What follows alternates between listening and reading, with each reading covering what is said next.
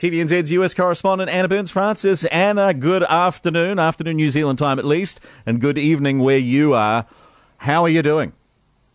Yeah, wow, what a big day. There's a lot to swallow. I'm actually just watching the very first White House press briefing with Jen Psaki. They've promised to hold them daily, which will be, that's a big change, that in itself, for the incoming administration. So just trying to keep a track of all these changes that Joe Biden's made in just a few hours in office. Well, speaking of those changes, there have been, 17 executive orders already?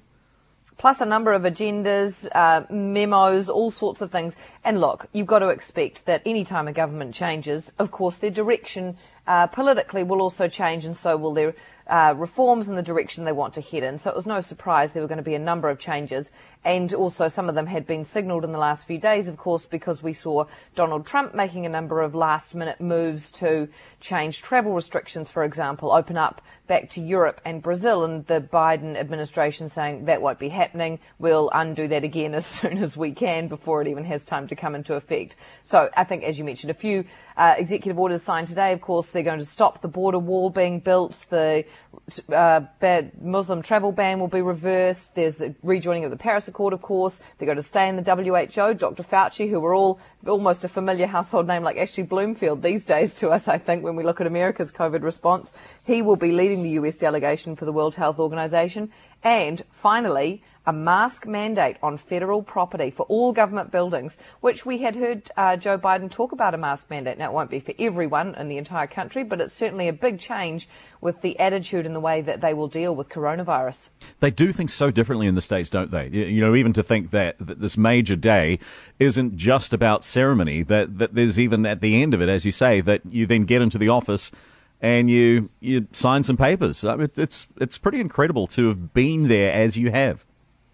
Yeah, I mean, I haven't had an inauguration before. This is my first one, so you've got to say I will have no barometer for how unusual this is, but certainly you can take some measure from the fact that everyone else is saying this is just incredible that the entire city was locked down the way it was. And of course, I have seen those pictures of previous inaugurations where they have those tens of thousands of people, if not more, on the mall, and today it was an ocean of flags, representing every state and territory and all the people who couldn't be there today. But you could hear a pin drop on that mall today because there were just a few tents with a few of us standing in the wind. They hadn't even put a speaker system up for us. We just watched it on a television inside the tent because this was made for TV, this event. Everyone was deliberately encouraged to stay home. There was no attempt to draw a crowd anywhere to any of the day's events. How nervous were you or other media that something awful might happen today?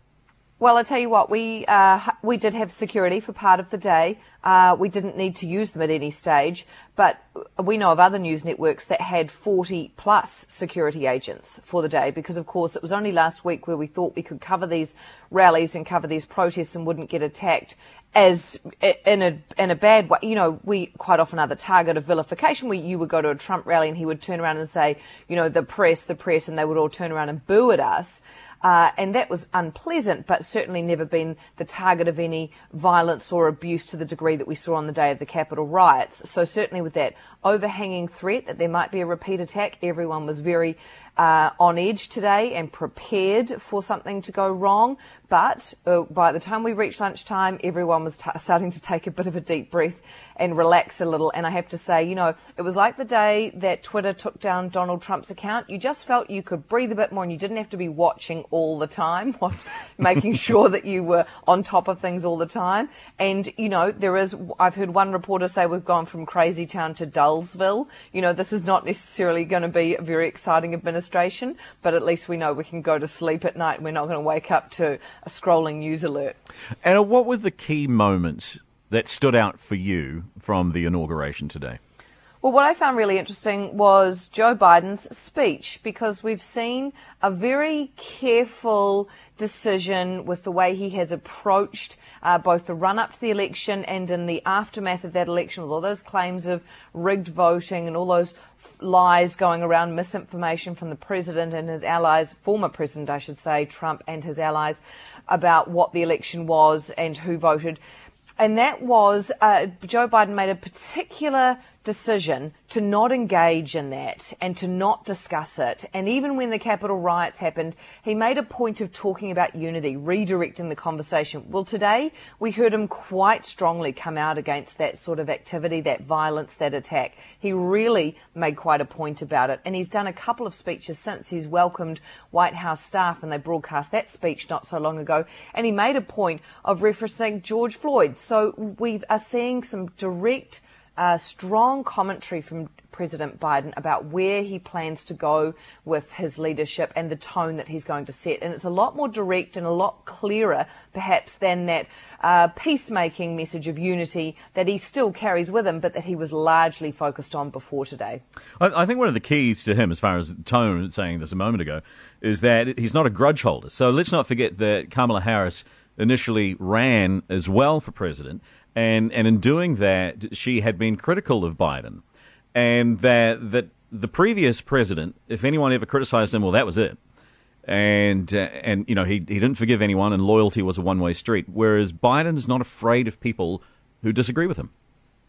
Look, I think you can probably say that it's a fault of us all as human beings, isn't it, that you get mixed messages here, because you would have to see Donald Trump giving Steve Bannon a pardon perhaps points to some level of forgiveness, even if it's not for true altruistic reasons, that it may serve him well in the future, or he feels like it serves him at the moment to give Bannon a pardon. But certainly Joe Biden bringing Kamala Harris on, yes, it was some tough moments in those debates, but she spoke about that only a couple of days ago when she talked about how she had a very strong friendship and working relationship with Beau Biden, who was Joe Biden's son, who passed away some years ago. And she talked about how what she really got out of that friendship, and then what she learnt about Joe Biden, was the ability and his perspective that you can disagree, and it doesn't really matter what the disagreement is about, but as long as you are coming at that disagreement from a place of ethics and values and morality, then you have a right to disagree, and it's about finding a solution to that disagreement. Well, what next for you now? Well, I've still got a script to get ready for the news tonight, because more and more this Biden administration seems very busy today, and I think it's going to keep going for the next few days. Apparently, every day in January is the focus of a new topic. So tomorrow is coronavirus, then there is the economy. I think next Friday is called Immigration Friday. So there's a lot to get through in the next few days. It'll be a busy wee while following what the Biden administration is going to do. And you know, they've got a lot of work to catch up on, but they've also got a lot of resources at their disposal. And the people who voted for them will be expecting them to use those resources and try and get on top of some of the problems this country's facing. All right, we'll squeeze in a nap somewhere. That is TVNZ's US correspondent Anna Burns-Francis, frequent guest on our program as well. Thank you so much for your time.